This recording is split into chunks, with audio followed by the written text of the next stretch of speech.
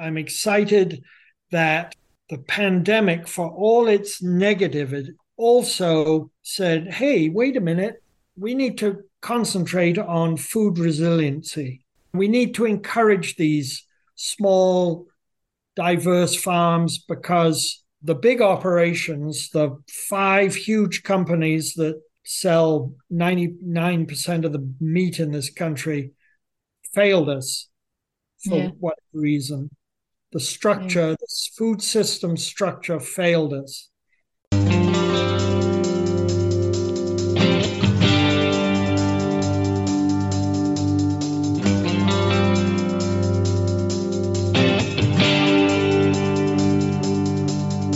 Welcome to Choosing to Farm, a podcast for first and returning generation livestock farmers and ranchers. To share their stories, find connection, and provide insight into the life of farmers who didn't take the traditional path. I'm your host, Jen Colby.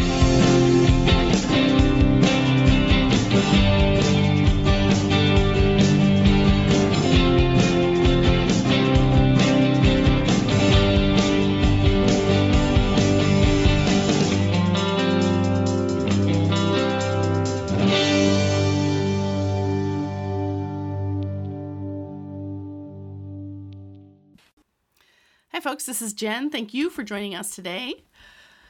First up, please register for the Gathering of Good Grazers coming to UMass in Western Massachusetts the last week of January. This event is a partnership between the Northeast Grazing and Livestock Conference and the Northeast Pasture Consortium annual meeting. We have some of the latest research to share on nutrient-dense foods and silvopasture and forage species. We have farmer panels coming up, practical presentations about farmers doing interesting things, lots of discussion. The keynote is Mark Schatzker, who wrote Steak and the Dorito Effect and The End of Craving. He's awesome. And there's going to be plenty of time to connect with friends from around the region. It's a hybrid conference, so there is also an online option for folks who live just too far away to come in person or don't have farm coverage. Registration links are right in the show notes, and we hope to see you there. And when I say we, I am totally serious. I mean, me too. I have been part of the planning team for this event, and we're so excited to be back in person, bringing together livestock farmers from all around the Northeast region. So I hope that you come join us in person or online. We'd be so excited to have you. So on this episode, we're going to continue the conversation with John Roberts. So John was a 30-plus year, almost 35-year, first-generation dairy farmer and is now the director of USDA Farm Service Agency in Vermont. So here's John to talk a little bit more about what he's doing these days. What got me first involved in ag policy was way back in the Cunin administration, when somehow I got invited to be on a committee to look at the future of ag in Vermont and talk about diversification. And we were all on that committee. There were, I think there were 20 or 30 farmers. Got to know an awful lot of people. And I've always been outspoken and interested, and luckily Vermont is the perfect place for me to do that. And I got to serve on national organizations for one reason or another. Interestingly, not you, but the National Grazing Coalition was just here. I know. And I was very sorry that I wish I'd sort of known about it sooner. I would love to attend, because I was actually the very first chair of the National Grazing Lands Conservation Initiative back in 96. I think Nat GLC started in 91, I think, or 92. Yeah, well, that's. I just saw it written literally this morning. Yeah. No, I'm on the Nat GLC board now. Well, I don't know if you knew that. Well, you go back and look. It's changed its name, but I was their first chair. Yes. Yeah. That's amazing. I had no idea. I was asked to be on it by Leahy's people, I somehow they got in touch with me, and we were grazing back then. Yeah. And that is actually, I wish we'd stayed grazing. What I know now about farming, I wish I could go back 40 years and implement. But, I'm hoping for reincarnation, Jen, so I can get it right next time. But I don't know, the things that I have read about such topics, we often just don't remember what we learned from the previous life anyway, so we have to learn again. Probably true. That's probably true. Which, I would go back and start life over again to try to be wiser, but I'm not sure that I want to actually be younger. There's sort of a trade-off there. I am pretty comfortable. So anyway, I got invited to see if I wanted to do this job. Yeah. And then I didn't hear anything for 5 months. Literally, there was silence. And I sort of thought, what? Well, but it just is amazing how the process just took a very long time. It's a great long process, isn't it? Well, I think part of it, of course, was caused by the fact that the transition from Trump to Biden was so bad. Right. There was none of the normal, what we consider normal sort of cooperation that. Picking up and stuff. Yeah. So anyway, I took this job, and part of it was, during the Obama administration, I had been the chair of the state FSA committee. Mm-hmm. So I knew, and I'd been an FSA borrower at one time, so I knew a lot of the people. Mm-hmm. And that was partly what attracted me. I work in very administrative, very human resources program, but I work with a great group of people who are dedicated, like right now with a disaster, very frustrating because it is so convoluted and so slow, frankly. Yeah. But it will get there, and farmers will get help.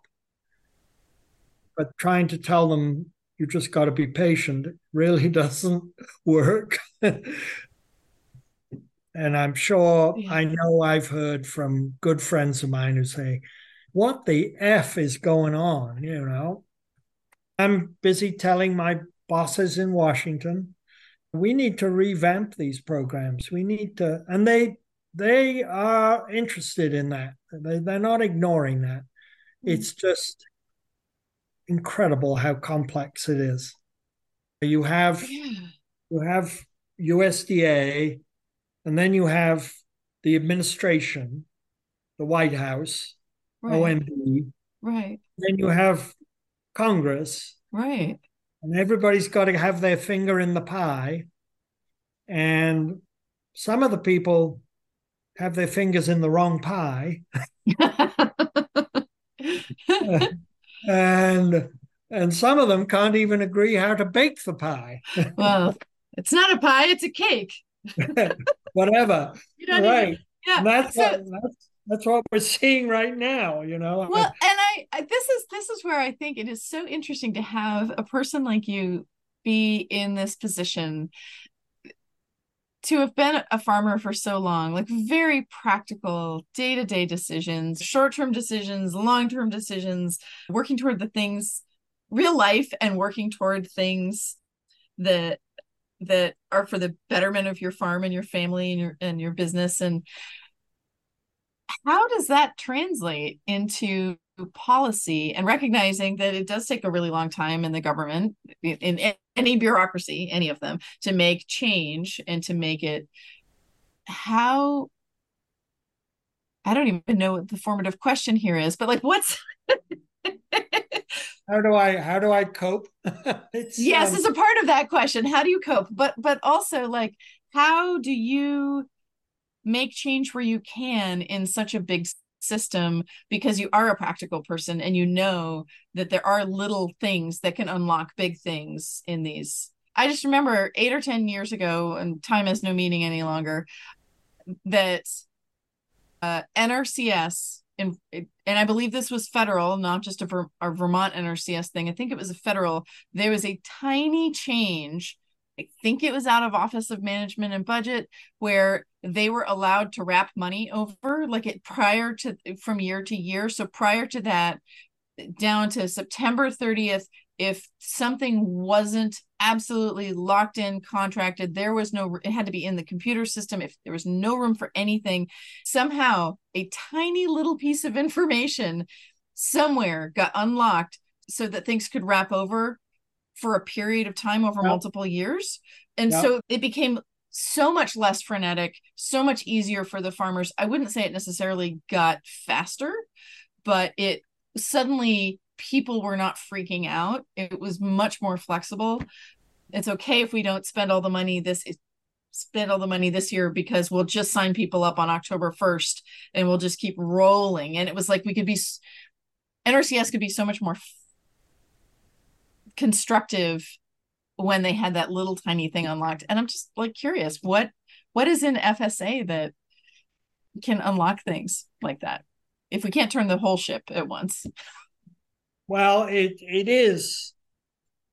And one thing you learn is that, or I've learned, when Congress passes a law, they take the law and then they write rules about how to implement what Congress has passed.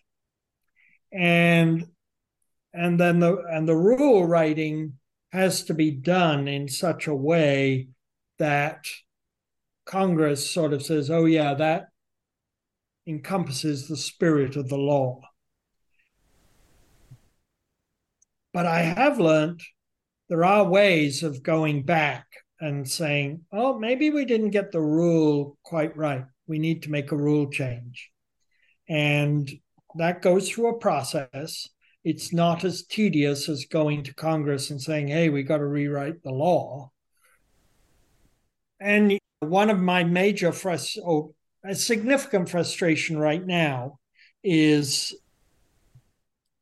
Vermont is the only state, I believe, in the country where, you know what CREP is? I do, but please explain it. Conservation Reserve Environmental Program. I think that's what the acronym stands for. I think it might be enhancement, but I'm rusty. Enhancement, it is. Is it enhancement? Yes. Okay, yeah, I'm rusty. And it's basically that farmers can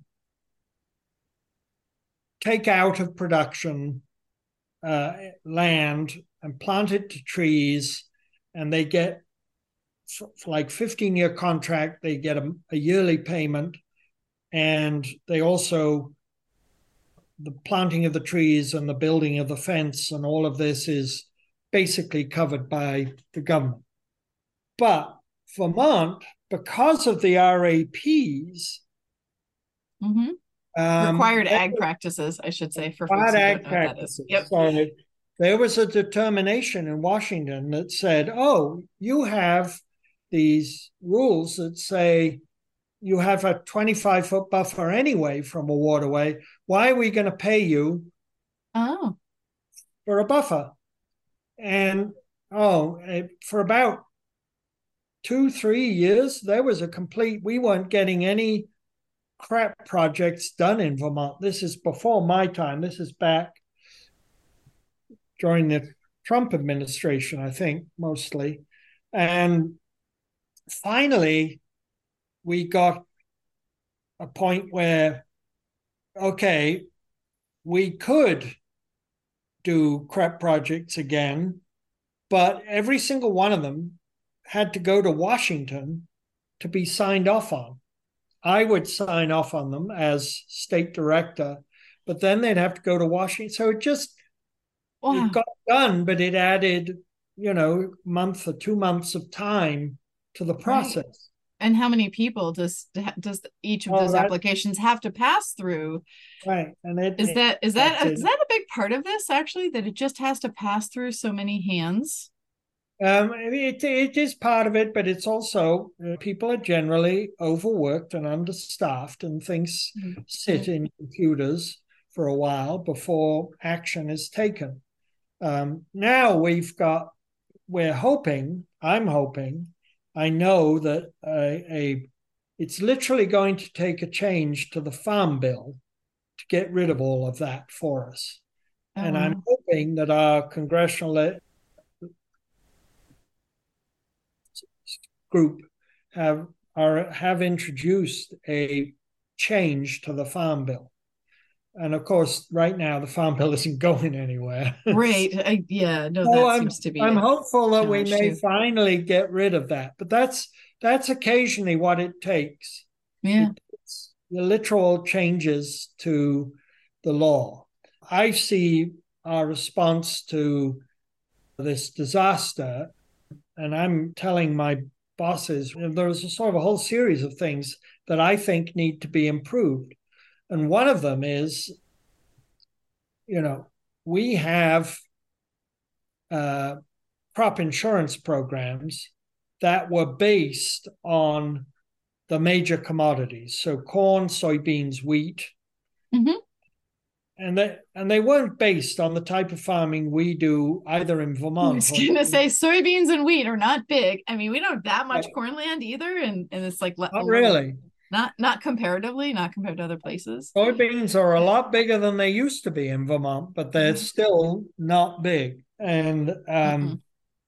and when I hear from vegetable growers that in order to comply with NAP, as it's called, and for some reason it's the non-insured agricultural product thing, but it's Huh? actually an insurance program, but it's for specialty crops. When I hear that, these farmers are counting bunches of cilantro or, Right. ridiculous Right. numbers of when Right. did you plant, and it can't sort of cope with the fact that okay, most produce farmers are planting lettuce every 2 or 3 weeks. You're not just planting wheat at the beginning of the year and It's like a really different, it's a really different structure, isn't it? I always found that with the grazing side and crop absolutely. insurance is that there could be payments for drought, but not for too much water. And some of those programs are set up to support not always the best farming practices. I just want to say that in a kind way because I recognize we also do need to have, it's good to have some sort of insurance, but also some of the programs are set up to, well, grazing didn't really have much of a support for a long time. And it's like, if you're a good grazer, then apparently you don't need insurance. Like, wait, what? Sometimes Right, things are out of your control, even if you are a great manager. And, you know, absolutely. And and yeah, how do we support those folks? Yeah. Vermont in particular and New England in general have less take up of insurance than almost any other region of the country. Yeah. I think about 30% or less. I saw that very dramatically during the freeze Mm-hmm. back in less than 12 months. We've had 3 disasters hit Vermont. We had a Yeah. snowstorm around Christmas, which did a significant amount of damage to the maple industry. Oh. Then we had the freeze in May that did unbelievable damage to orchards and small fruits and all that sort of thing. And now we've had a flood, which has just ruined everything else. One of my staff, very forward thinking person, sent me a spreadsheet of rain in every county in Vermont from July 1 to the end of August. Mm-hmm. And it is staggering how much rain we've had. And the wettest county actually is, or the county that's had the most rain is Addison County. Mm-hmm. We haven't had quite as dramatic flooding, except if you live right on Otter Creek. Right. Uh, and are certainly 2 or 3 farmers I know who've lost significant amounts of corn. But it's just been perpetually wet. I think in 60 days, we had only 6 days when it didn't rain. Yeah. Yeah. At that time. And, Lamoille County is sort of the second most inundated county. And then it goes, but none of them, it's all the difference between like 21, 22 inches of rain in that time and 17 inches of rain. So it's still significant. Still way, yeah. way. Yeah. And we need programs and hopefully we'll get programs that will encompass the excessive moisture, because I'm sure it's our fate in the Northeast more than really severe droughts. And when I found the only real disaster I ever had was back our very first year of farming, when we had one of the worst droughts Vermont ever had. In those days, Canada wasn't impacted, and it was very easy to get tractor trailer loads of hay out of Canada. And the government paid for it hand over fist. It was almost too easy to get the money. Oh. Huh. But those programs are long gone. They're long gone now. Yeah. And I'm hoping, I'm waiting to hear, I would like to see a program that will help our livestock farmers buy some of the feed they need. I'm hoping, but I haven't heard definitely yet. And then, of course, there is, the congressional staff are working on a big plan. Yeah. So we'll see. Given the length and breadth of your experience in farming and agriculture as a producer and as a technical assistance provider and all of it, administrator and a regulator, you've done a little bit of everything, John. I guess that's true. Yeah. So it's not just the length of your career, sir. It is actually that you've done a lot of different things in this career too. What bright spots do you see, and what kinds of things excite you about agriculture that are coming along? Oh, there is a whole series of things. I do embrace technology.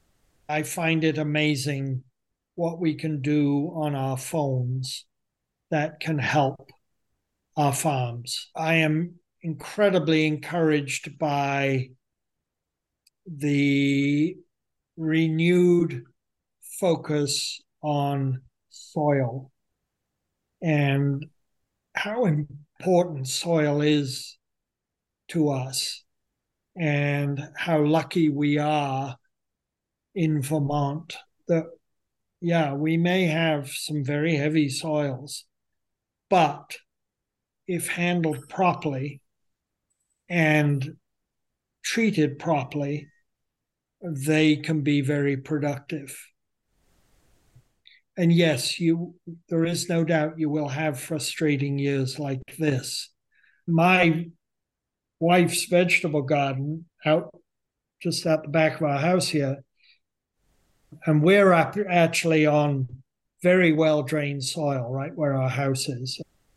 Ledge is only about 18 inches less below our soil, and we put a huge amount of horse manure into our garden. We're having one of the most productive vegetable gardens we've ever had this year. I wanted to take a quick break to thank our underwriter for this episode, the Northeast Pasture Consortium.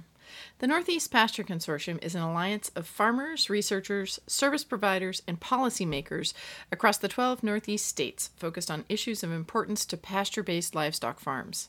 The consortium connects folks from Maine to West Virginia around grazing topics and helps set USDA and university research priorities across the region.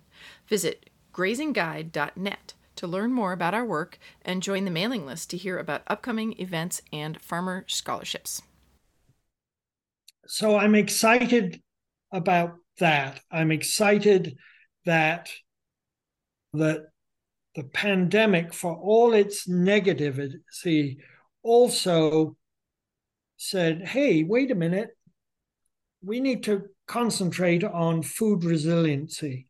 We need to concentrate We need to encourage these small, diverse farms because the big operations, the 5 huge companies that sell 99% of the meat in this country, failed us for what reason. The structure, the food system structure failed us. I'm encouraged that we've had a renewed focus on food security, and I'm encouraged by the fact that farmers can and will have a huge beneficial impact on our response to the environment. Mm-hmm. One thing I keep saying to people who tell me, and people do tell me, we got to get rid of all the livestock. We need to be all plant-based. And I tell them, when you can go out and start grazing grass and live, I might agree with you. I always remember a number way back from my days in the National Grazing Conservation Initiative. I think at that time they talked about 148 million acres of privately owned grazing land in the United States. And it's maybe more or less now. I have no idea. But you need ruminants to convert that. And I also happen to believe that there are certain amino acids and other nutrients that you cannot get from any plant-based diet. You may be able to say, oh, yeah, you can get the 20 grams of protein you need, but they're not the right kinds of protein. Now, yes, I do believe we should probably eat less meat. I eat less meat than I used to, but I don't carry that over to cheese. You can never eat enough cheese. I knew we were kindred spirits. Whether it's goat, sheep, or cow, whatever. I Buffalo, absolutely believe it. Yeah. I will be having cheese any minute. I think it's a balance. Everything is a balance.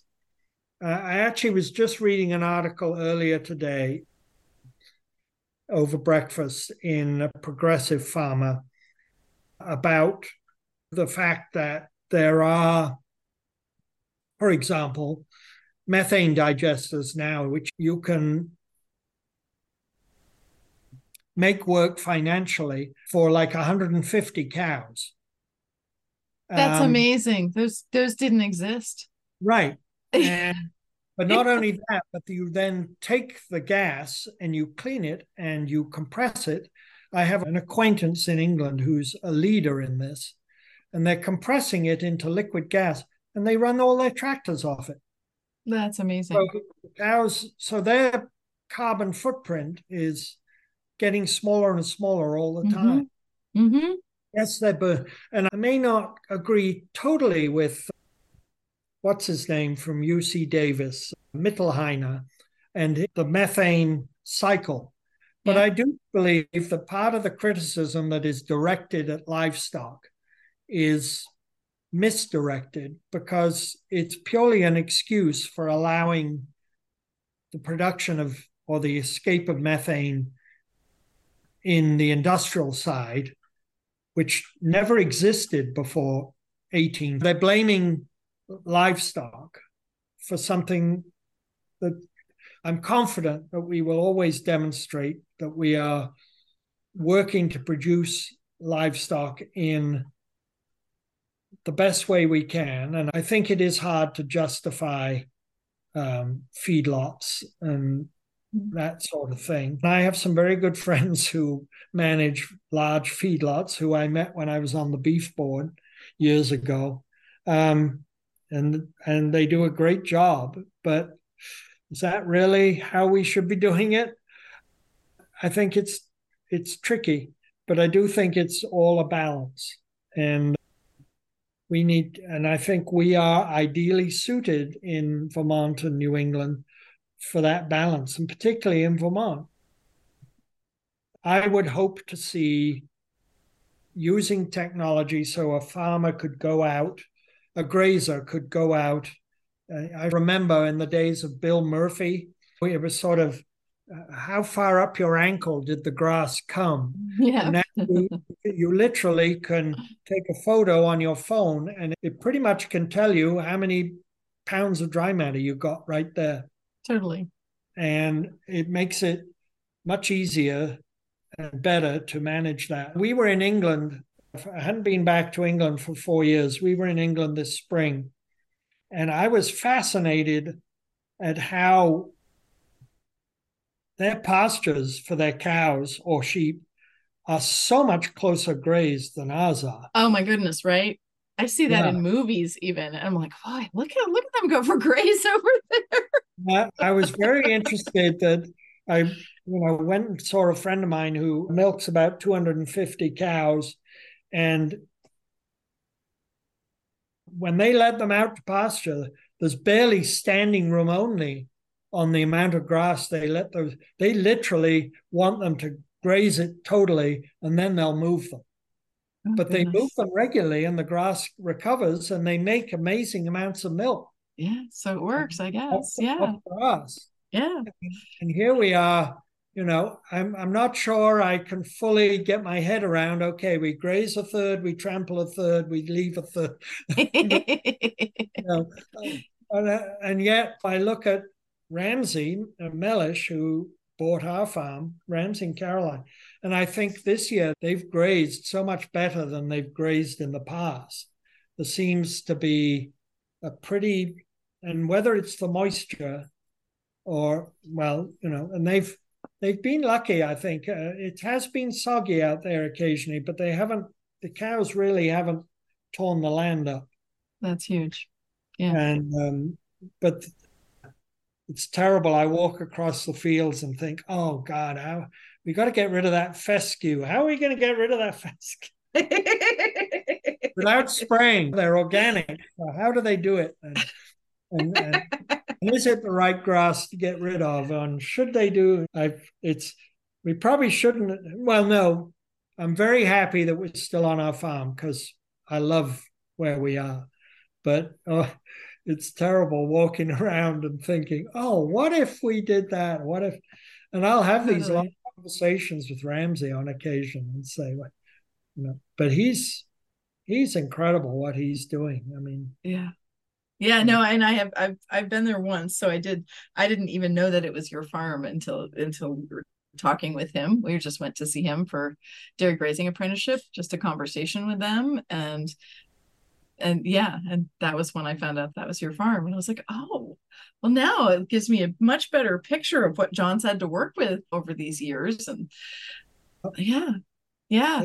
I think you're quite a brave person to stay on the farm and be close, because that strikes me as it wouldn't necessarily be easy to have a front row seat to the next generation of folks doing things differently. Anything's, whether they're doing a better job or they're doing a worse job or they're doing a different job. Like yeah. I mean, they milk they milk 200 cows. They have a beef herd of over 200 now. They have chickens they're raising for eggs. They're doing amazing stuff. Yeah. And they bought more than a couple of other farms, or they're renting, I know, at least 2 more farms, and bought a farm up in Shelburne. And trying to expand. I just don't know how they do it all. It's very much a partnership, him and Caroline. They're learning as they go, and they're doing a far better job now than they were doing. Oh God, it's almost, it's almost 7 years ago since we sold the farm. Right. 2016, they bought the farm. And the farm it took a little longer to sell than we thought it would. But I was very lucky. I told you things at the end were difficult.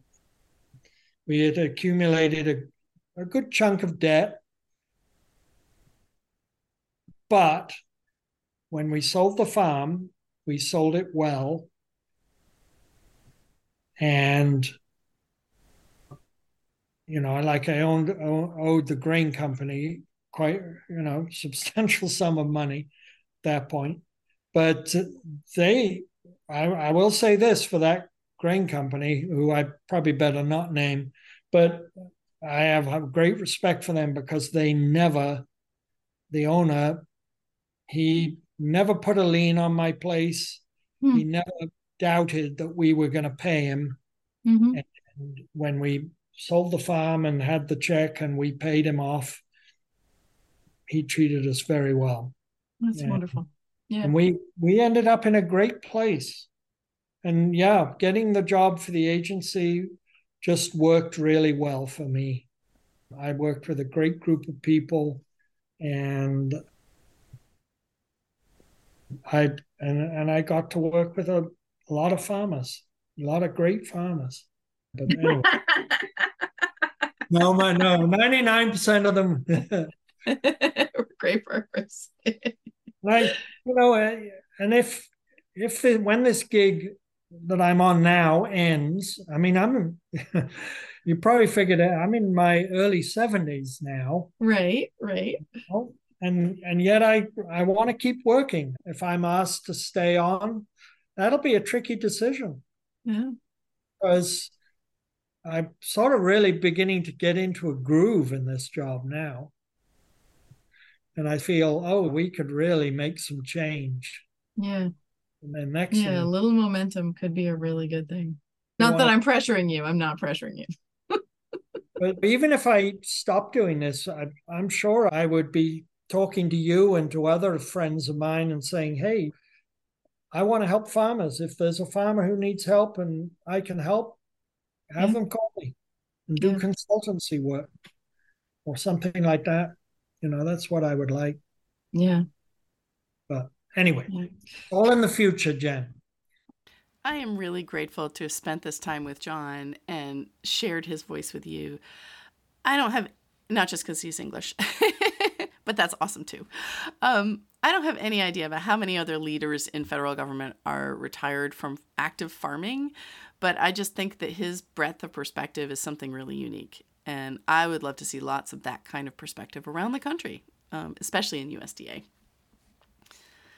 Some topics that were raised today, I just wanted to circle back around to highlight the whole concept of the role of government to help or hinder. Things can take a long time, but government has the ability to create great societal shifts for the better or the worse, even if they're really slow. And sometimes we don't notice them because they are really slow over time.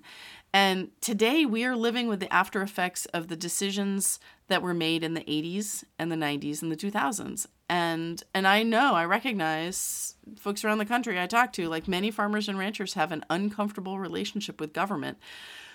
But it's complicated and they need us. And government is only as good as those of us on the ground who get involved. And if we get involved today, we can help shape the next 20 years or 30 years of agriculture.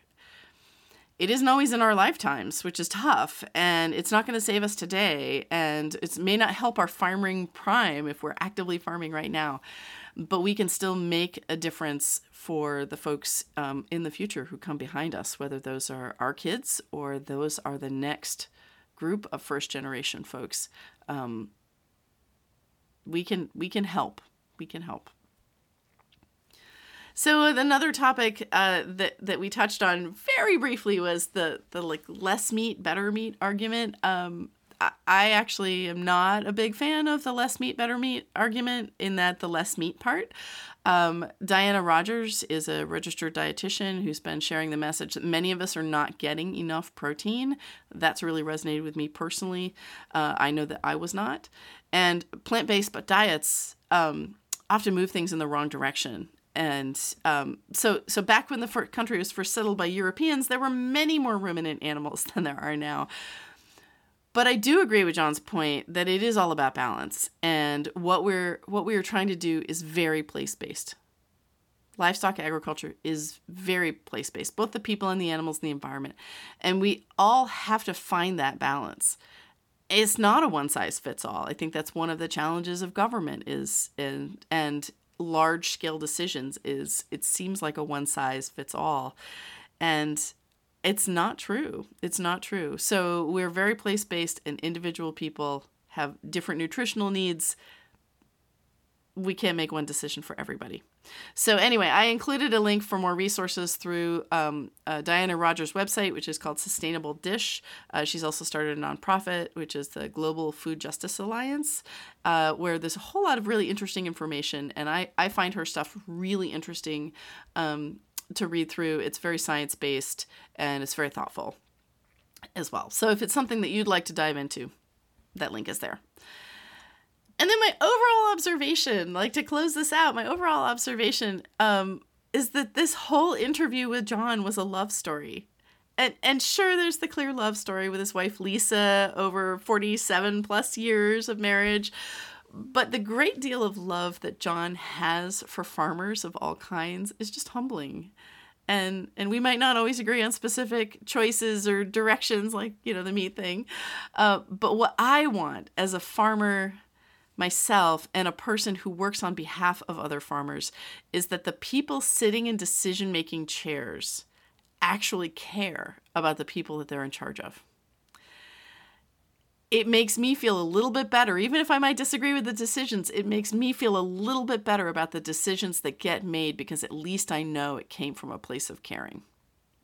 And I don't say this as a person with any FSA loans because we didn't qualify for any FSA loans when we bought this farm. We had to find it a different way. So I don't even have any experience with FSA particularly.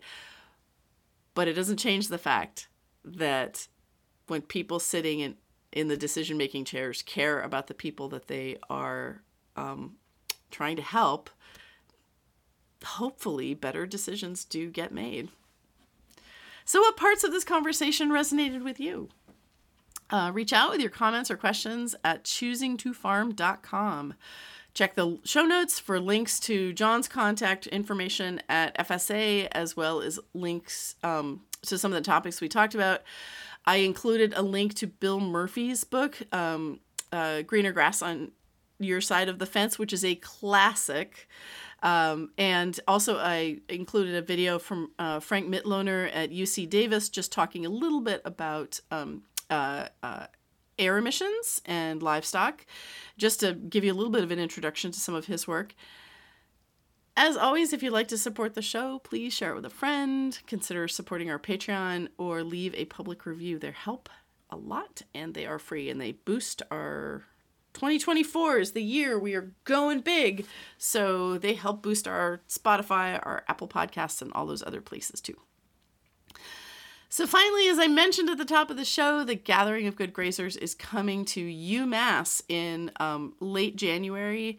And I hope that you do check out those registration and info links in the show notes. Everything is live to register right now.